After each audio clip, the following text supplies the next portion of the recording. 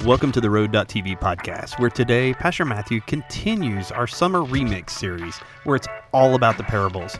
In today's episodes, we're all about uncovering the true cost of following Jesus. Pastor Matthew will share some of his personal stories and shed some light on the hidden costs that we often overlook in life.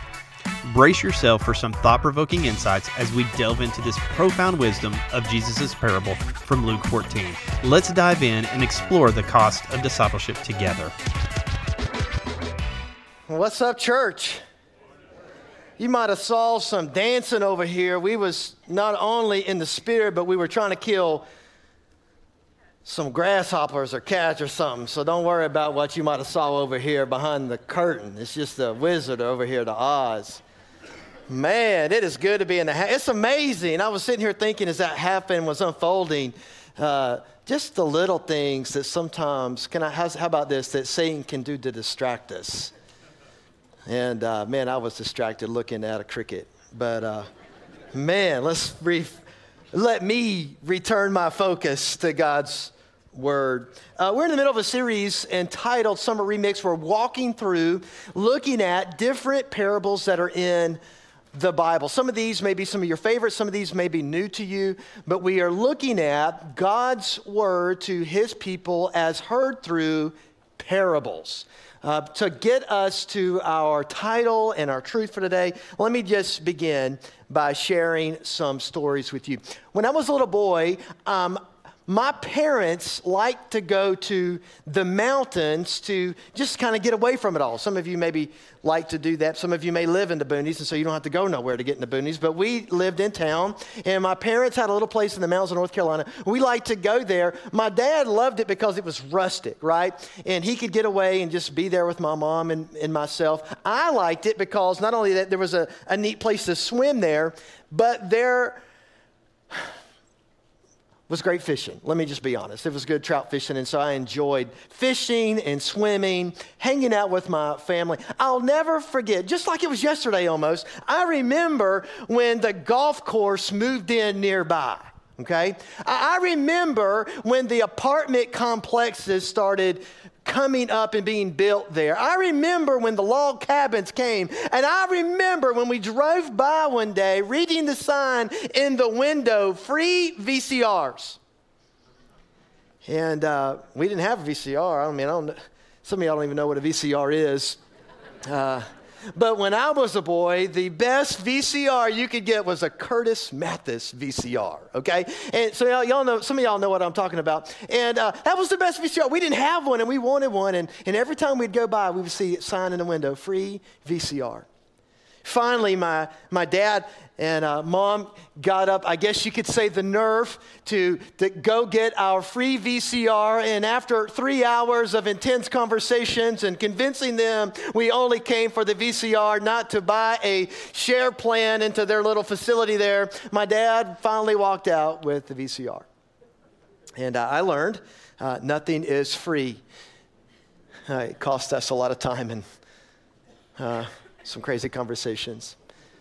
But with that being said, my family and I, we were in one of our favorite sub shops not too long ago, and my daughter Lois was she was like ordering everything or thinking through everything she wanted to order, and she was naming it out loud, and I finally stopped and said, "Good grief, girl, who's going to pay for all that?" And she said, "You mean they're not giving it away for free?" And I said, "No, nothing's for free," and to which she then pointed to a sign on the wall, and it said, "Free smells." And I said, "Well, I don't know about you, but what I want ain't free," okay? So how many of you know that maybe what you want ain't free? Except my daughter Ellery the other day, she said, I want this free phone that's in the advertisement. She's been trying to convince us that she needs a phone to live. And she was confident she could talk me into something for free, and so as I began to point out to her, this phone actually isn't free. There's an activation fee. There's a monthly service fee. How about this? I didn't even realize this until I was looking at my bill the other day. There's a 911 service fee. There's admin charges. There's regulatory charges. Listen, I could go on and on, but here's what we learned as a family that day is even if we don't see it, how about this? There are hidden costs. You know, one of the things that I've struggled with in the local church, if you will, is that in an attempt to get converts and attendees, we have given away the gospel without being honest about its cost. And so what we're going to do today is just have an honest conversation about the gospel and the cost associated. Okay, here's the title for today's message: The Cost of Following Jesus. The cost of following Jesus. Now, my truth for today, I'm going to be honest, I got it from a guy named Jamie Johnson, or at least it was the inspiration of my truth. And maybe some of you listen to Jamie Johnson, and he says the high cost of living ain't nothing like the cost of living high. Some of y'all live that. Y'all know exactly what I'm talking about, okay? But this is the truth for today, using that as an inspiration. Here it is. Following Jesus is costly, but not as costly as not following Jesus. Listen to me again. I need you to hear it. Following Jesus is costly, but not as costly as not following Jesus. Let me pray for us. We're going to look to Luke chapter 14. Lord Jesus, have your way. We love you. We lift you up. Lord, may we hear you and nothing else this morning. You are the only one that changes lives. You are the only one, Lord, that can move us to action. And so, Holy Spirit, would you move and would you speak and would you draw us close? Would you help us, give us confidence for and boldness in taking our next step? Have your way, Lord, in Jesus' name. Amen.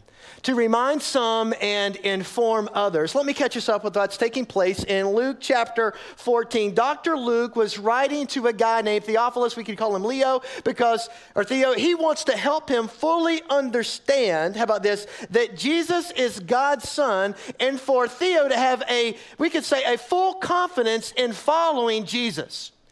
Theophilus needed to be fully confident and following Jesus. Now, here's why that's true. If you aren't confident in what you believe, you won't be confident to trust what you believe when it matters most.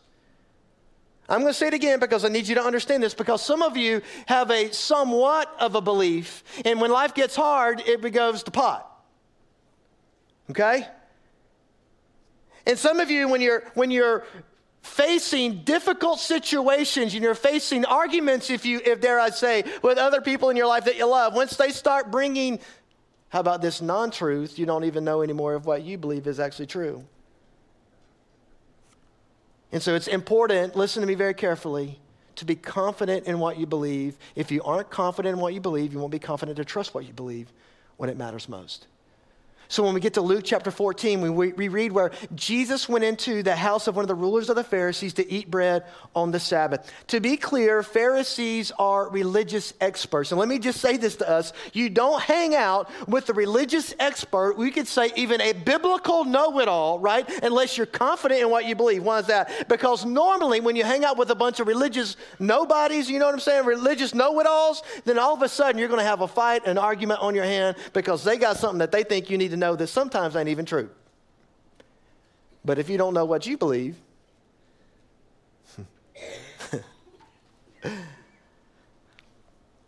and yet even though Jesus had some of his most difficult conversations, we could call it his greatest disputes with the Pharisees, he still associated with them. You know, you can't influence people that you aren't around. And so Jesus didn't hang out with these Pharisees and with all these sinners because he wanted to be like them. He actually hung out with them to show them love and a godly example and how to live a faithful life. And that's what we're going to see today. Jesus is going to teach us that there's more to following him than we might have ever believed or originally believed, but following him is far greater and worth the cost than to not follow him at all. And this is what we read in Luke chapter 14, 25 through 33. Luke chapter 14, 25 through 33. Now large crowds were going along with him, and he turned and said to them, if anyone comes to me and does not hate his own father and mother and wife and children and brothers and sisters, yes, even his own life, he can't be my disciple. Verse 27, whoever does not carry his own cross and come after me cannot be my disciple. For which one of you, when he wants to build a tower, does not first sit down and calculate the cost to see if he has enough to complete it? Otherwise, when he has laid a foundation and is not able to finish, all who observe it will begin to ridicule him, saying, this man began to build and was not able to finish. Or, what king, when he sets out to meet another king in battle, will not first sit down and consider who is strong enough with 10,000 men to encounter the one coming against him with 20,000? Makes sense. Or else, while the other's still far away, he sends a delegation and asks for terms of peace. In other words, he realizes, because he looked, he can't win. Let's make the peace on this situation. Verse 33, the last verse we're going to look at. So then, how about this? None of you can be my disciple who does not give up all his own possessions. I'm going to read that last sentence again. I want you to hear it. None of you can be my disciples who does not give up all his own possessions. Wow. Is Jesus serious? I mean, hate mom and dad? Hate my wife and my children? I mean, I don't have any brothers and sisters, but are my kids supposed to hate each other? I mean, if anything, we teach them, Alice and I, to love each other, to respect each other, to be best friends. Hate? Listen, don't you dare, how about this, buy into the lie that Jesus wants you to hate anybody that he died for. Pastor talked about this really last week in the Wheats and Tares. One of the first scriptures that I ever memorized was in John 3:16. You guys remember it? For God so loved the world. The great commandment, love God and love people, love others, right? Love, be a good neighbor, right? So if God loves people and asks us to love people, it wouldn't make sense to think that we're supposed to hate them. So what in the world is Jesus saying to the disciples? What's he saying to us when he looks at us and he says, hate these people? Well, to understand this, we have to understand Jewish idioms, okay? To love one person more than another is described in the Old Testament as loving one and hating another.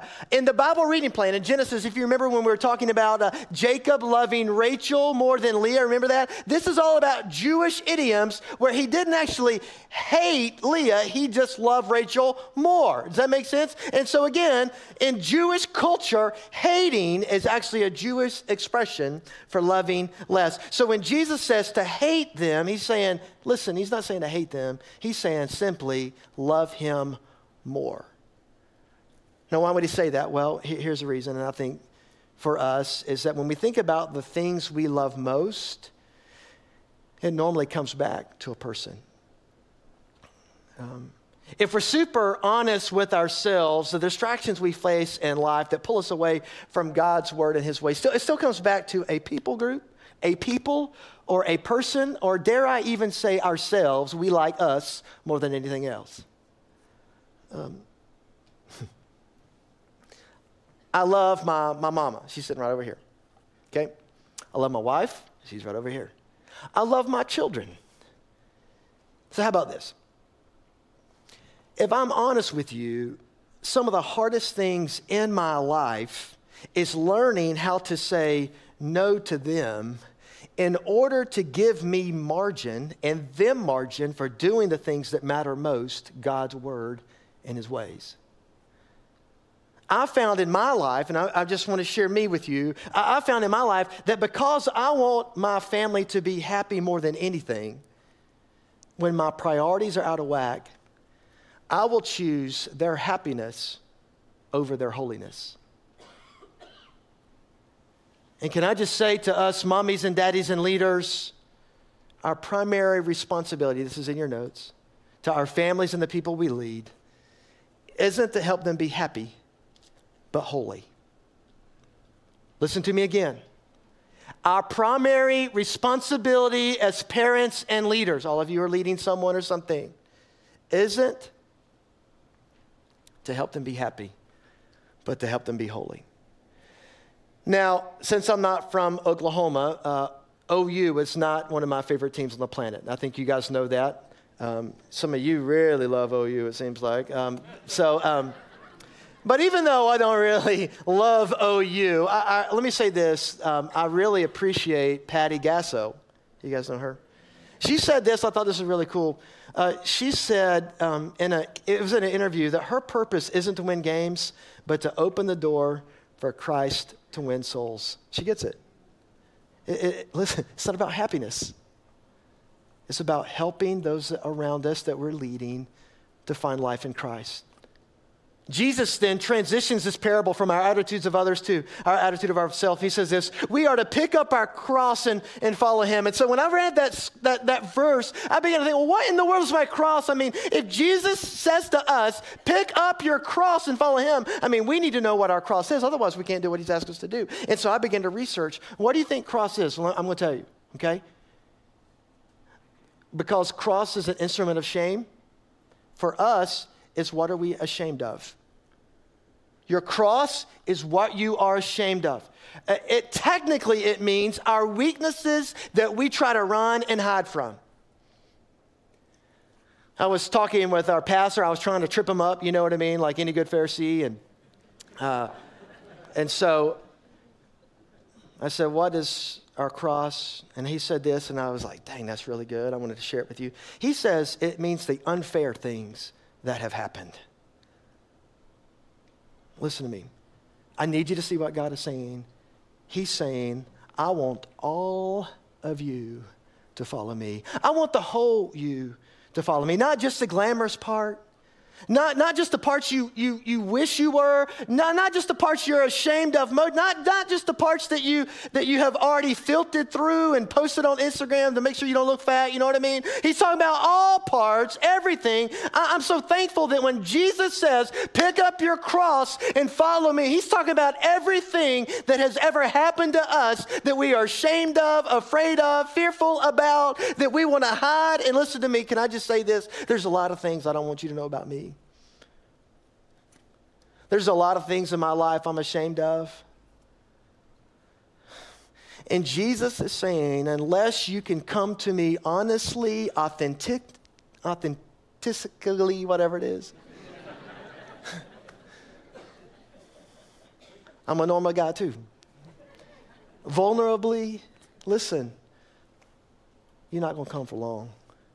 But if you come with every ounce of you, why would Jesus say that? Because listen, we won't follow Jesus for long if we think we have to follow him as someone we're not. Because eventually who we really are will want to come out. And if we don't think who we really are can still be associated with Jesus, when that really who we are part comes out, we'll walk away. When Jesus says, listen, I want all of you. I'm so thankful God wants all of me. All the parts I'm ashamed of, all the parts that I don't want you to know. I'm so thankful that he wants me even at my worst, my anger, my bad attitude, my self-righteousness. He wants all of me. And can I just say, I need you to hear me, he wants all of you. And this would have been mind-blowing to the Pharisees. I mean, it didn't make sense because, they had set up all these laws because they were doing everything they could to try to be someone they're not. They were trying to be perfect. And in an attempt to be perfect, they made it impossible.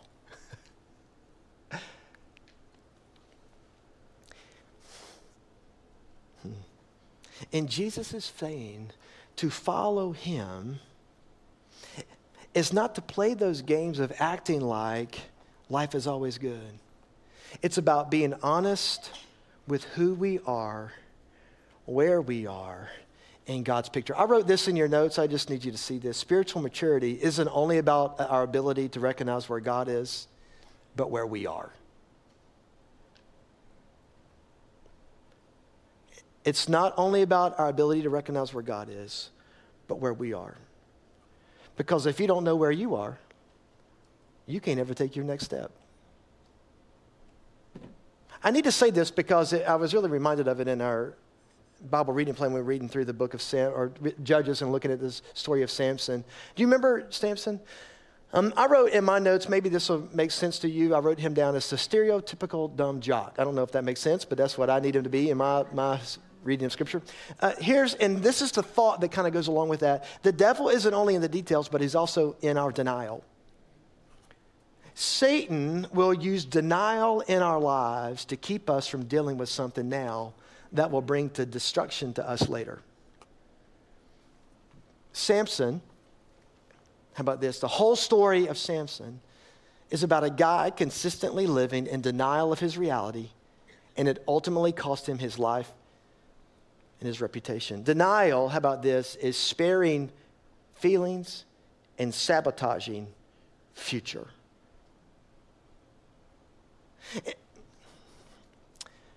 God won't change what you won't be honest about. How about this?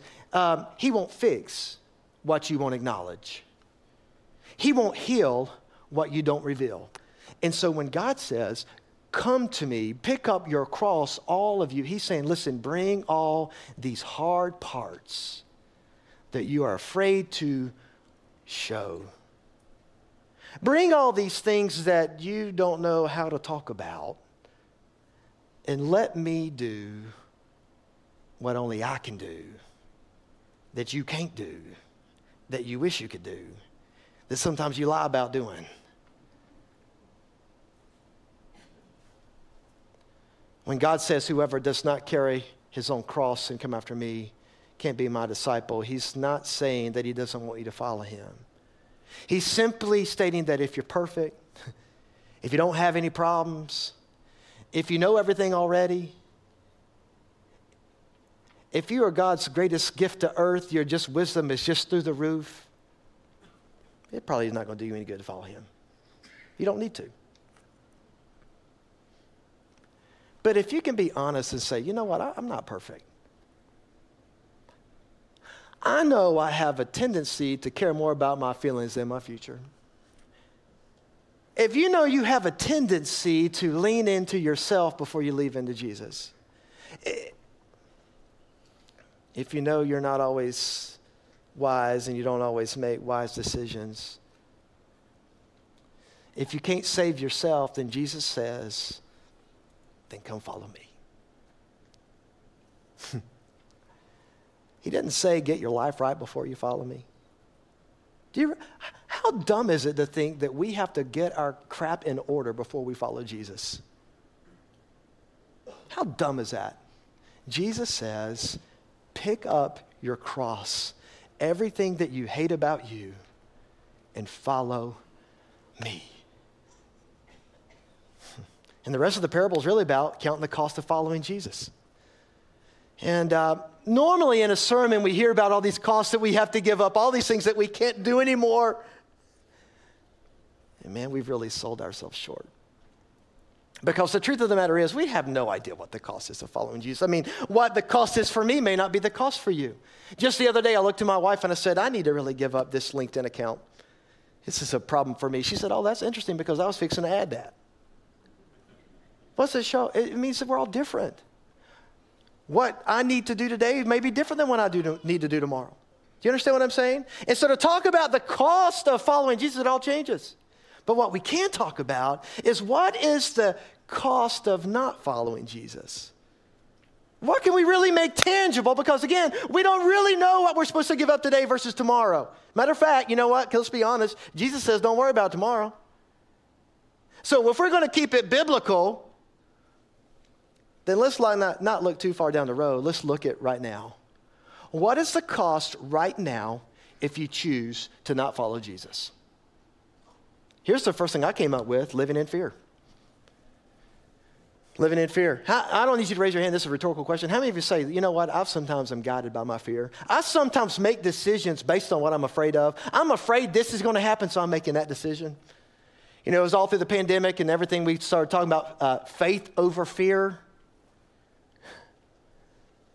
How many of you say, I know that I have a tendency to let my fear guide me? The scripture calls us in John 14 orphans. We have some friends that adopted a little girl. And this is what I've learned about orphans, specifically through their story. Orphans who have been newly adopted sometimes live with a scarcity mindset. Even though their needs have now been met, they can suffer from fear of abandonment and may have difficulty trusting in someone who will provide for them. As a result, they act out negative behaviors in order to escape a perceived threat. Sometimes we operate out of our fear, and let me just say this to you, it gets us into trouble. That's what that's all about. Jesus says, if you follow me, how about this? 1 John 4:18, perfect love drives out fear. If you're living and making your decisions based on fear, that's not following Jesus. But if you follow him, the things that have been scary, that have been causing you to act the way you act, won't be quite as scary anymore. Here's number 2, being enslaved to unhealthy mindsets. Again, I don't need you to answer this question. How many of you think about the wrong things? How many of you let things cross your mind consistently that you know it's not from the Lord, but you don't know how to get it to stop? How many of you that what you did with him or what you did with her continues to come up in and through your mind? How many of you, the things that have been said about you that were negative and derogatory and put downs, how many of you, those things are what consistently goes through your mind? And like a bad movie, a horror show, it continues to play over and over and over, and you don't know how to get what's in your head to stop. Enslaved, how about this, to unhealthy mindsets. The problem with an enslaved mindset, and that's what we have when we're not a follower of Jesus, is that while Jesus offers to change our mind and change our life, an unbeliever can't break free of those default thinking patterns. And yet if we're a follower of Jesus in Romans chapter 12, he says this, by the power of the Holy Spirit, you can be transformed by the renewing of your mind. Are you letting bad thoughts and bad default settings guide your life? What's the third thing that I came up with of a cost of not following Jesus? Instability in life. Colossians 1:28, we read that maturity in Jesus is the goal of every believer. Infancy, how about this, is fine if you're truly new in the faith, but an extended spiritual infancy and childhood doesn't produce the abundant life that Jesus came to bring. In Hebrews chapter 5, verse 14, God teaches us that the more spiritually mature we are, how about this, the better we can discern good from evil. And let me just say this to you. If you are consistently living your life and you cannot tell the difference between what's good and what's right, what's from Jesus and what's not, then that is an unstable life. If you got more ups and downs than you know what to do with and you're sick of being on the roller coaster that you don't like anymore, listen to me, that's instability of life, and that comes from not following Jesus. I'm just being honest with you guys. You okay? I'm wrapping it up, I promise you. Why am I walking through these things? Because I want you to understand there is great cost to not following Jesus. And some of you, I'm not saying you're not saved. I am saying you're not taking your next step in following Jesus, and your life is showing it.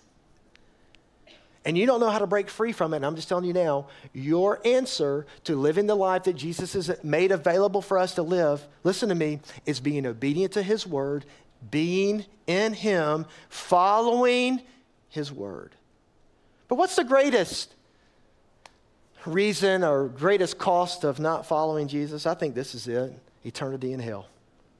You know, the scariest scripture in all of the Bible to me is Matthew 7:21. This is what it says: not everyone who says to me, Lord, Lord, will enter the kingdom of heaven, but only the one who does the will of my Father who is in heaven. Why is that so scary to me? Because there's a lot of people that have, at some point in their life, got up, walked to the forward, prayed with Pastor Rick or some pastor, and maybe got baptized. I love it when the screen drops and somebody goes to the water of baptism. Listen to me, when they're doing some initial steps, but it never is really a heart change. The emotion of the moment drove them to make a step, but a life devoted to Jesus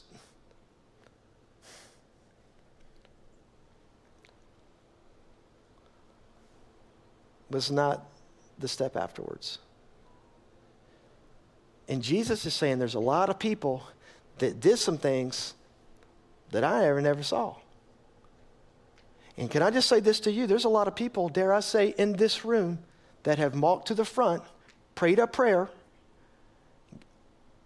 got baptized, and you never really fully gave your life to Jesus Christ. And I'm going to be the first, because I love you, I'm going to tell you. And some of you will go to hell.